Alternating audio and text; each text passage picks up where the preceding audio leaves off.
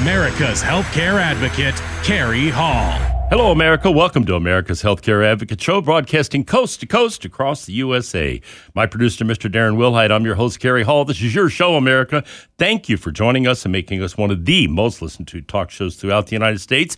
Our newest affiliate, KLIN, AM 1400, FM 99.3 in Lincoln, Nebraska. We're happy to be in the Cornhusker State, and we thank all those good folks up there for putting us on the air and becoming part of America's Healthcare Advocate family. 296 affiliates strong, and we're still growing thanks to all of you. I'm amazed at the numbers I see, those of you that are downloading these podcast shows, especially the ones that you find very interesting. The one we're going to do today is going to be extremely interesting because we have two wonderful doctors in studio with us today, Dr. Tracy Stevens and Dr. Sarah Boyd from St. Luke's Healthcare System here in Kansas City. You're going to find this fascinating. It's hard to get these two together like this and get them in studio, so it's a real privilege to have them here. But this is one of those shows that you're going to hear, and maybe you're going to want to tell somebody about. You're going to see it up on that podcast platform. It's one of the ones you certainly do want to listen to and download. So, first of all, welcome. Thank you for both getting here. We woke up this morning to, 3 inches of snow out there, and I texted you this morning, Dr. Stevens, said, are you sure you guys are going to be able to make it this morning? He said, well, I'm already at St. Luke's, and we're doing rounds this morning. We're ready. Yeah, so I know, when'd you get out of bed? Like 1 a.m. or something, but we're very happy to have both of you in studio. A little bit about both doctors. Dr. Stevens is a board-certified cardiologist with St. Luke's Cardiovascular Consultants. She is on the staff at St. Luke's Mid-America Heart Institute here in Kansas City, Missouri. She is the Julie Irene Kaufman Endowed Chair for Women's Cardiovascular Health here. Dr. Stevens received her MD degree from the University of Missouri Kansas City School of Medicine. She completed her cardiology fellowship at the Mayo Clinic, and she was awarded Mayo Clinic's Outstanding Achievement Award in Cardiovascular Disease. She is a member of the Alumni Association. She is a Mayo Clinic Alumni Association and the Donald C. Balfour Award for Meritorious Research. So she is a learned specialist and doctor, and she's been on this show before, and we're very happy to welcome her back. New to the show and happy to have her here today because it's going to have a lot to do with what we talk about is Dr. Sarah Boyd. She is an MD and the System Medical Director for the Antimicrobial, I didn't even screw that up, do you believe that? Antimicrobial Stewardship at St. Luke's Health System. She is the infectious disease physician by training and a specialist in antimicrobial stewardship and hospital epidemiology. She serves as the system lead for infectious disease for COVID-19 and infectious disease responses for St. Luke's Health System and the Missouri Telehealth statewide. She is a member of the Infectious Disease Society of America, the Society for Care of Epidemiology, and is the former president of the Kansas City Infectious Disease Society. We welcome you here. Thank you for having me. Well, it's great to have you, and I'm going to kind of jump right into this because I told you off air here a minute ago. I was traveling here about a month and a half ago. And I was amazed when I got on the airplane, and I think there were 5 people wearing a mask.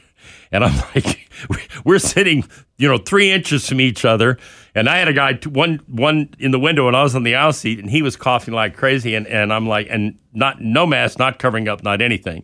And it just made me think about the fact that, COVID is not behind us. And having said that, I'm going to read a little something here that's kind of some interesting information updated. COVID, 101,000 cases in the USA, 1.1 million deaths, 7-day average for hospitalization, 40,000, ICU, 5,000. XBB.1.5 variant, we're going to talk about that today. I've done a show on this in the past, but we're fortunate today to have both doctors in studio to talk about this. 28% of current U.S. COVID cases and growing fast. We'll talk about that in a minute. Flu, 19,000 hospitalized per week, 12.8 mortality rate, 2,432 deaths per week. 2018 flu season, there were 28,000 RSVs, 75% of pediatric hospital beds are full, and 80% of pediatric ICU beds. You know what? You don't hear a damn thing about this in the media anymore, Dr. Boyd. Definitely, COVID is still around. We're seeing it frequently. Certainly, that first couple years, we had a lot more hospitalizations, but there's still almost 300 deaths a day in the United States from COVID. And so as you look at that, that seems like a lower number than it's been. And I think most people are sick of some of the things we did trying to protect ourselves. And so have kind of moved on. Yeah, it's like COVID fatigue. But the problem with that is it hasn't moved on. Right. And certainly for those 300 people, their families, their loved ones, and their friends are going to miss them. And I think the other part we don't talk about enough is what those people that get infected and survive go through to get back to hopefully where they were before they had COVID. But there's certainly a growing number of people that have post-COVID conditions that never get back to their baseline, or it takes months. And those are called COVID long haulers, right? There's a lot of different names: long COVID, long haulers, post-COVID conditions. I think over the next few years, you'll start to see that really kind of coalesce into a better definition. But we're still learning about those cases. So, Dr. Stevens, talking about that and talking about the long hauler situation, how does that affect people with cardiovascular issues? I mean, if you've got a heart condition like my wife Lauren does, and how significant is that in terms of becoming an issue for someone that has had COVID?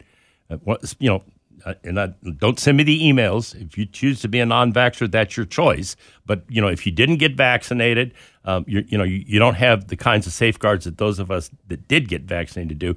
How much of a risk is it for people that have cardiac issues, Doctor? I think that it's a significant risk, and we see a number of symptoms after or during COVID. Certainly, it's one of the most common reasons we get consulted in the hospital for patients who are not there for heart reasons, but the heart manifestations of a lot of these viral infections, including COVID.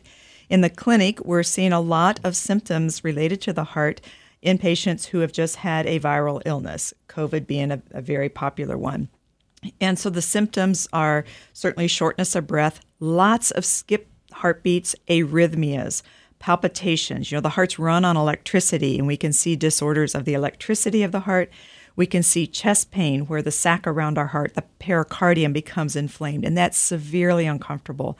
The heart muscle itself can be involved, what we call myocarditis or pericarditis or myopericarditis, where the heart muscle is involved, and it can cause enzyme release, much like a heart attack. In some patients, we see cardiomyopathy, a weak heart muscle. And not to mention high blood pressure that we're seeing skyrocket during this time as well. So all of those things are directly affected. COVID directly affects all of those things, and exacerbating that situation if you have that particular issue, or maybe even bringing it on. Right. And the symptoms I just mentioned and what we're seeing clinically are commonly in people who have no underlying cardiac condition. But in those who have, to your point or question about an underlying cardiac condition, it brings out that condition. So we see a lot of myocardial infarctions or heart attacks coming in where where they have acute COVID infection, and that makes plaque rupture and creates the crisis. Strokes. So we see a lot of cardiac emergencies that may not have occurred had it not been stirred up by an active COVID infection. I think you're getting a little understanding now of where we're going to go with this broadcast today and why this is so important to get this information out to people across the country so you understand this thing is not behind us. So stay tuned. We're going to be back after the break. The doctors are in the house. We've got a lot more to talk about. You're listening to America's Healthcare Advocate, broadcasting here on the HI Radio Network, coast to coast across the USA. Stay tuned. We've got more. Because it won't be long before our true love will be through.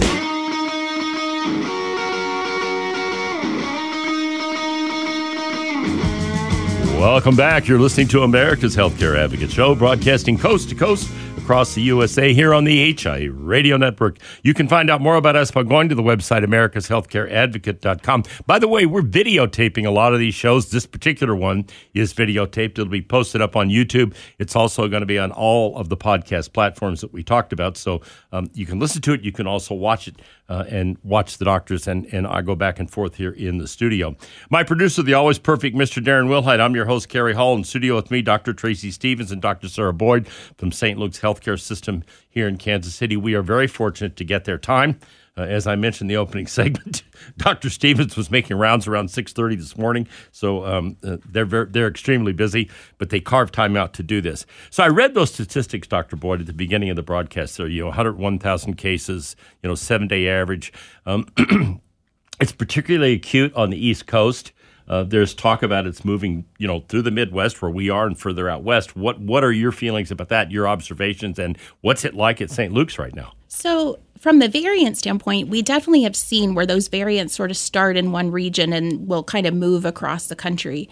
And I think the biggest thing that's come across with the newer variant is that we've lost some of our monoclonal antibody treatments that we used to use. So that certainly has been a big development. Additionally, I think when you look at just the hospital in general, we were talking on the way out here, that very first large winter wave of COVID, we were dealing with patients filling up the hospital with COVID. The next wave, we really dealt with staff being ill and staff being out with still large volumes. And now we're really seeing there's still a steady amount of COVID in the hospital, in addition to all of our other medical things that we take care of in the hospital on a given basis. And then you add in extra flu cases, you add in a bit of a surge of COVID after holidays, and certainly the beds are full. So go back to that comment you made. So this XBB.1.5, what I have read about this is it is significantly more contagious. It's much easier for people to get this than the other variants in the past. So is that accurate? So as all of these variants come, there's ones that they say are more contagious. And when you think about viruses and variants, they're evolving to basically do their job, which is to infect other people, yeah. Make people sick, have plenty of hosts to infect. And so, we see that. I think the other part, too, is no matter how infectious or more or less infectious a variant might be, the total volume of people who become ill, and certainly a percentage of those that are high risk and will need medical services, whether that's a visit to an urgent care or an ER or a hospitalization, a less virulent variant with a large number of people it infects at the same time can still overwhelm healthcare systems. All right. And then you also said that the monoclonals that have been used in the past aren't effective against this. And I've also read that the vaccine doesn't necessarily stop you from getting this. And I've been vaccinated 4 times. I'll be the first guy in line when the 5th one comes out because I think it's made a hell of a difference. I'm 73 years old. I've had it once, but I had it for 4 days, and it didn't knock me down like it has so many other people. So what is it that you're not able to use that you were able to use before with regard to monoclonals? So monoclonal antibodies, we've had several different ones as the variants have changed. There's new ones.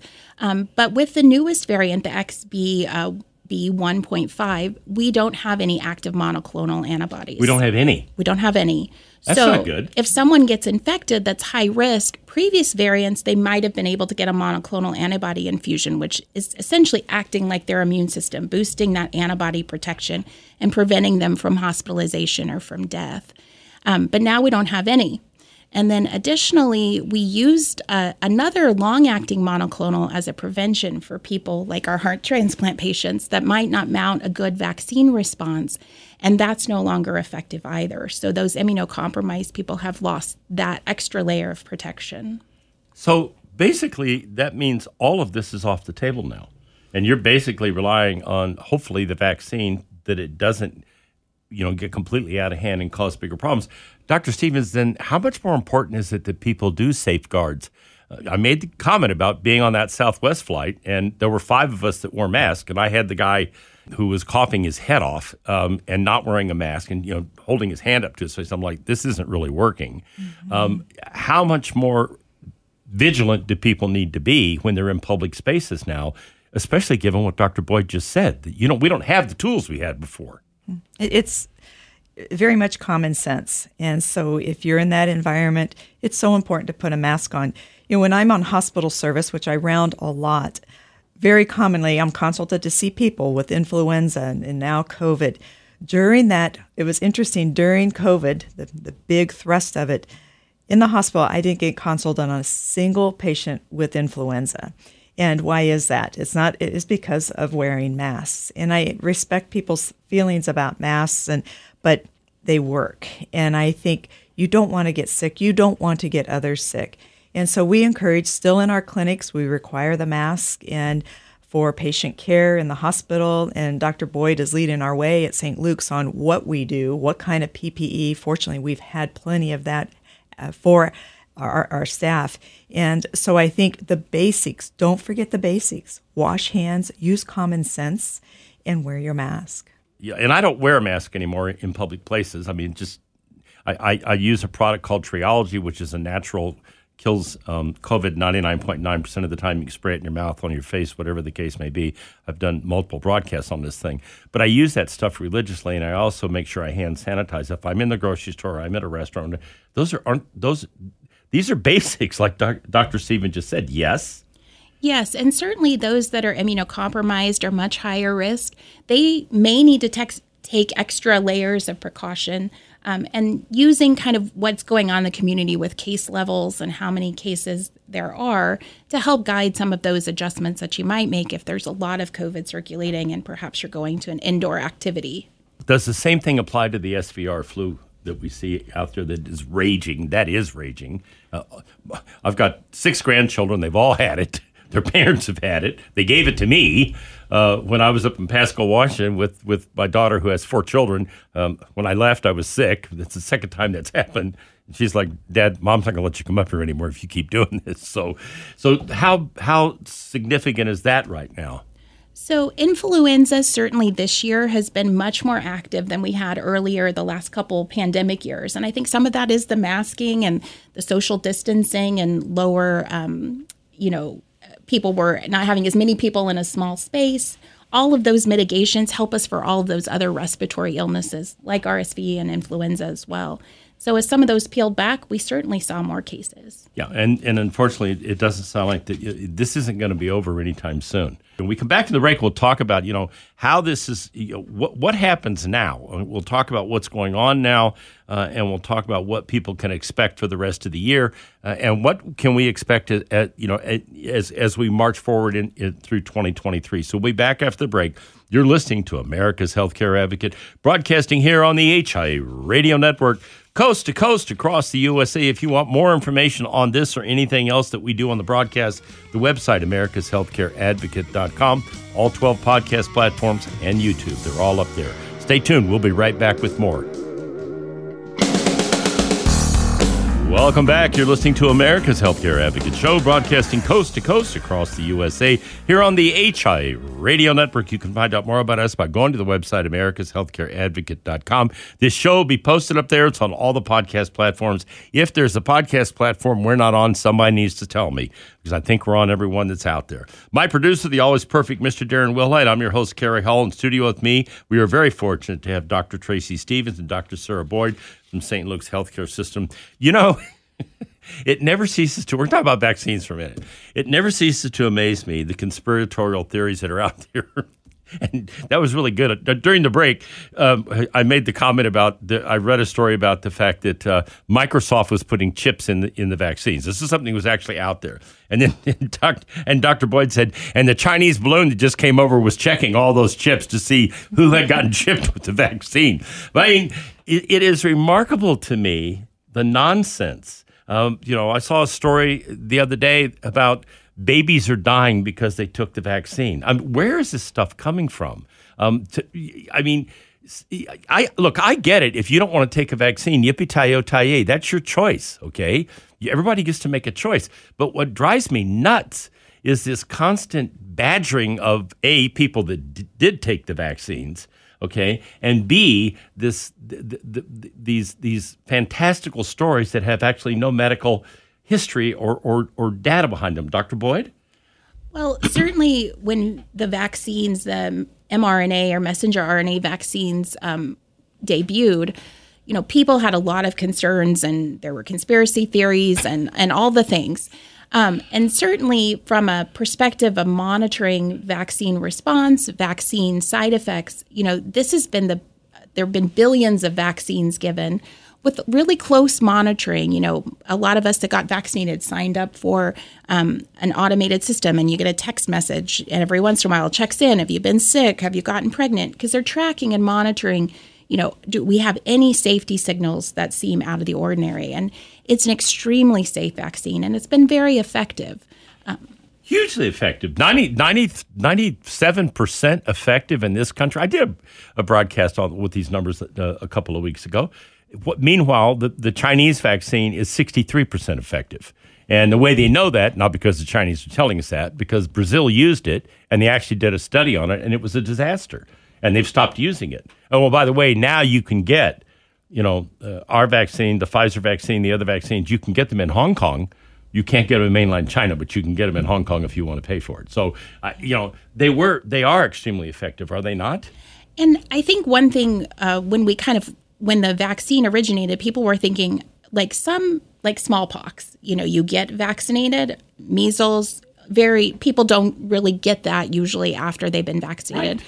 But our respiratory illnesses, you may still get infected, but those vaccines were designed to keep people at high risk from dying or winding up in the hospital with COVID. And those have been very effective at that goal of really protecting people from that severe illness or death from COVID. Yeah, and as I mentioned earlier, I've had four vaccines now. 4 times I've been vaccinated. Okay, and I'll be the first guy in line for the 5th one because I believe, especially when you're over 60, that these things make a huge difference in protecting.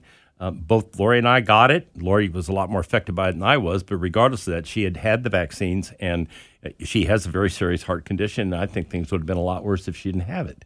So, again, everybody has a choice. You're a non-vaxxer, God bless you, that's your choice. But what drives me nuts is when I see these pieces out there in the media and people make these fantastical claims that there is just no data to back this stuff up. Am I right or wrong about that?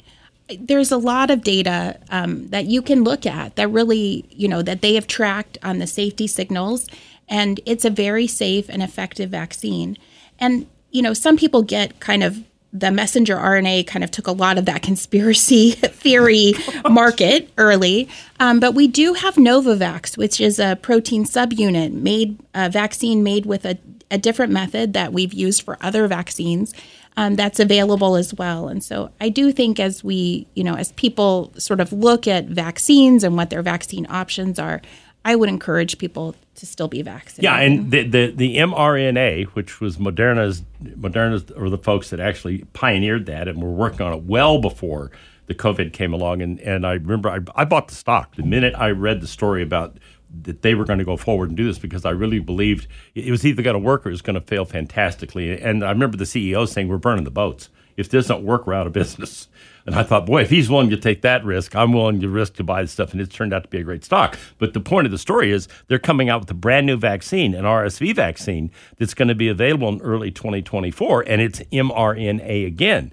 And it looks like this mRNA technology that they have developed and now other pharmaceutical companies have it is going to make a big difference going down the road. Am I right or wrong? I do think it's been a revolution from what can we do for other disease illnesses.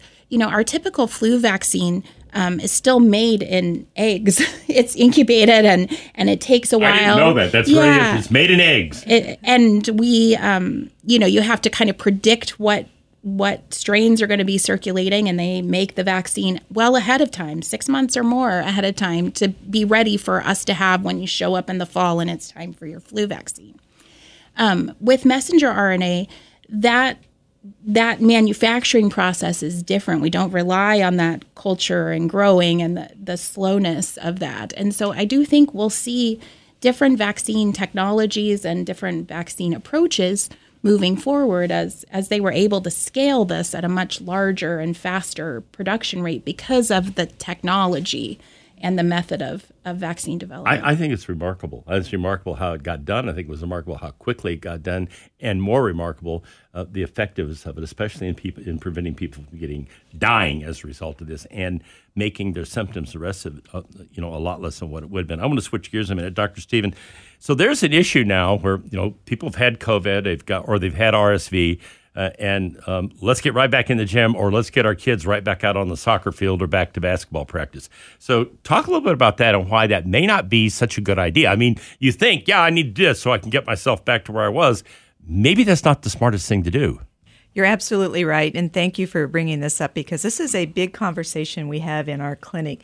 With being ill and with what we're talking about, viral infections, COVID, people are down and they're resting, they're recovering. And then it's that human nature. They want to go 0 to 60 in 2 seconds to get back to their fitness program.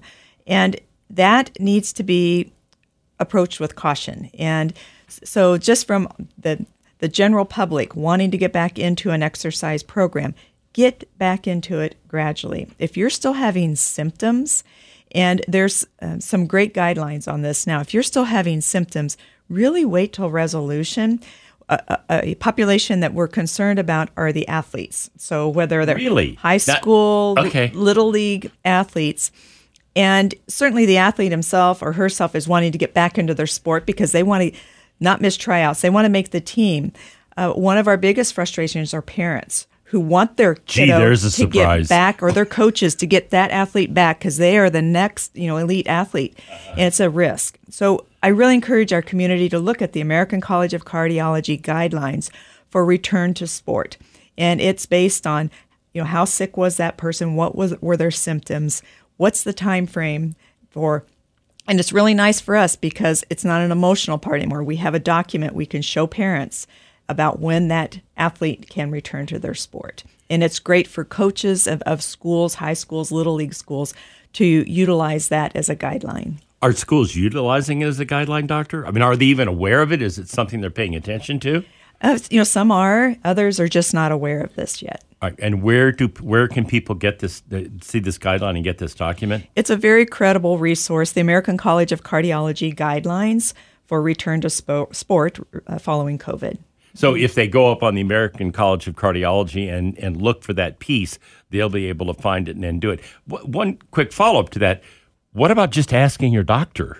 Doctor, is it good for Johnny to go back out and be on the basketball team and practicing 2-3 days a week and then playing? And, a lot of these kids are in these leagues now that are not even in the schools, right, especially if they're trying to be, like you mentioned, the elite athlete, and they're traveling all around. Parents are spending a lot of money. What about going to your doctor and asking that question out of the gate? We certainly welcome that because as physicians, most of us are aware of these guidelines, and we will be happy to review them with them. It's very important because it can be dangerous from a heart standpoint, returning to the sport too quickly. Yeah, and we see athletes that have these, pro athletes that have these situations that occur, and you wonder sometimes, how much of that could have been prevented by this, that, or something else. So these are definitely issues you want to take to heart. When we come back from the break, we're going to talk a little bit more about oral antivirals, and Dr. Boyd is going to talk about that and what's available out there that can help you. Stay tuned. You're listening to America's Healthcare Advocate, broadcasting here on the HIA Radio Network, coast to coast across the USA. Stay tuned. Doctors are still in the house. Welcome back. You're listening to America's Healthcare Advocate Show, broadcasting coast to coast across the fruited plain here on the HIA Radio Network. You can find out more about us by going to the website, americashealthcareadvocate.com. All the podcast platforms and YouTube shows posted up there. This one is videoed, so you can see the show as well as listen to it. My producer, Mr. Darren Wilhead. I'm your host, Carrie Hall. In studio with me, Dr. Tracy Stevens and Dr. Sarah Boyd from St. Luke's Healthcare System. We are very privileged to have their time and their expertise in this studio today. So, question, we were off air a minute ago, Dr. Stevens, and we were talking about people taking vitamins and doing things. There's a big deal out there on taking vitamin D, and somebody somewhere, there was a piece you saw, said you should be getting over 100 milligrams of vitamin D a day. Talk about how dangerous it is for people to start doing some of this stuff, at the extreme levels, doctor. It's so important to be educated about your health and have a credible source to read and to educate yourself about what you can do to make you healthy, impact your health, especially after viral illnesses. We can't emphasize enough the importance of sleep and nutrition. But as we know, there's a lot out there on the media. And a common thing I see in the clinic is a myth that while we respect and we're learning a lot about vitamin D, the importance of it, and the vitamin D level, we know what a normal vitamin D level is. But somewhere out there in the media, there's promotion that if your vitamin D level is over 100, then you won't get COVID. We know in the medical field, if you have a vitamin D level over 100, that is very dangerous and that is extremely toxic. So more is not better. Be very cautious of your resource for education and be very cautious of all the supplements that they're trying to promote is going to prevent you from dying from COVID, from even getting COVID. Yeah, again, we're going back to some of these myths that are out there, whether it's the Chinese balloon tracking your chips that are given to you in the vaccine, thank you, or it's this kind of stuff where if you get your vitamin D over 100, you're not going to get COVID. First of all, that's not true. Right out of the gate. Vitamin D is not going to keep you from getting COVID, is it, Dr. Boyd? No, I mean, I think, like we talked, sleep and good nutrition and all of those things are important to keep yourself healthy.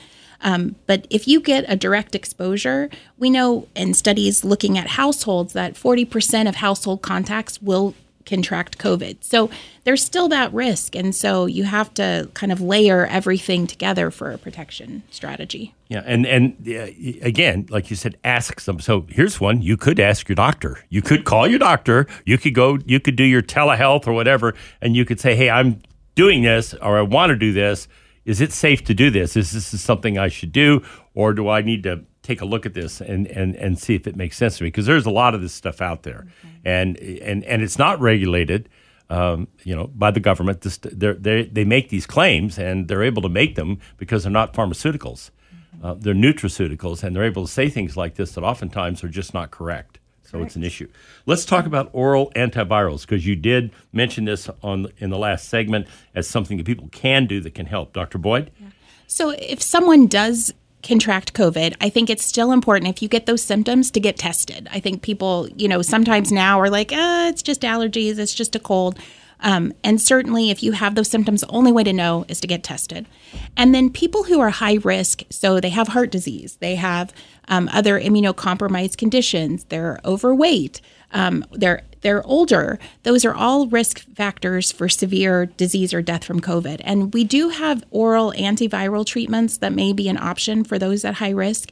And we still have one IV antiviral that we utilize for treatment, and you can use for those at high risk. And so I encourage people to get tested. And then the sooner you get tested, to reach out to your healthcare provider to determine if these options would be good for you and your situation. So are those prescription oral antivirals, doctor, that you have to get a prescription for these? They're prescription, and there are some test to treat options currently that are kind of government sponsored, where you can go on a website and basically look for where can you get tested, and if you have a positive test, to have pharmacy or healthcare provider prescribe. Is this? I asked it for a reason. Is that vitamin B that is a prescription vitamin B? Is that one of those things that are used in this kind of a situation? So I'm particularly talking about the two antiviral medications, and then there is an IV antiviral. Some of the other more preventive supplement type things, those may or may not require prescription depending upon what the actual formulation is. But for treatment of COVID, it would be those antivirals. And those are available through your physician and through. So if you go, yes. if you go, so when I got COVID after coming back from Pasco on a Saturday, I didn't get tested until Monday. I think I was the guy. I just got the flu. So I stopped at a clinic, and I did. It was a drop. They drove up, took the test. She called me 15 minutes later. She said, "You've got COVID." I'm like, "Great." She said, "But you've had it since Thursday. So here's what you need to do, et cetera, et cetera." So. But and the other thing is, when I got the flu, I was like, oh, here I go again. And I went in and got tested at a minute clinic type thing at a Hy-Vee or something, and it turned out to be the flu. It turned out not to be COVID. So you're not going to know back to what she gave me. She gave me a prescription for it. I can't remember what it was, but she gave me a prescription to take. She said, you've got this specific one, and this is what you need to do. And it infected my eyes. It was really nasty. But it knocked it out, and I was fine. But so the testing thing is really important, isn't it? Yes, because you need to know. That test will help you determine exactly what it is. And then if you're a need for treatment, that will help guide your healthcare provider. Well, I can't tell you how much I appreciate you guys coming in here today. It was really wonderful to have both of you in here. I mean, the amount of knowledge that you shared with this audience today, and the number of people that are going to listen to this and be affected by this, I think it's going to be pretty impactful. And again, I really do appreciate you taking the time, because I know you guys are extremely busy. But it was great. It took a while to get this on, didn't it, Doctor? How many times did we have to reschedule this? About 4 or 5 times? Right. And we finally got it, so it was great that we did it. Again, thank you very much. Dr. Sarah Boyd and Dr. Tracy Stevens from St. Luke's Medical System here in Kansas City. Again, as I said, we do these shows to inform you and educate you about what fact and fiction is. What you heard today is fact. Not a lot of this nonsense you out here that's myth and fiction. And now I leave you with this thought from Dr. Martin Luther King. Americans must learn to live together as brothers and sisters, or we will surely perish together as fools. Truer words are never spoken. Thank you for listening to America's Healthcare Advocate, broadcasting here on the HIA Radio Network, coast to coast across the USA. Remember, these shows are posted up on the podcast platforms and on YouTube if you want to go up, watch it, and or listen to it. Goodbye, America.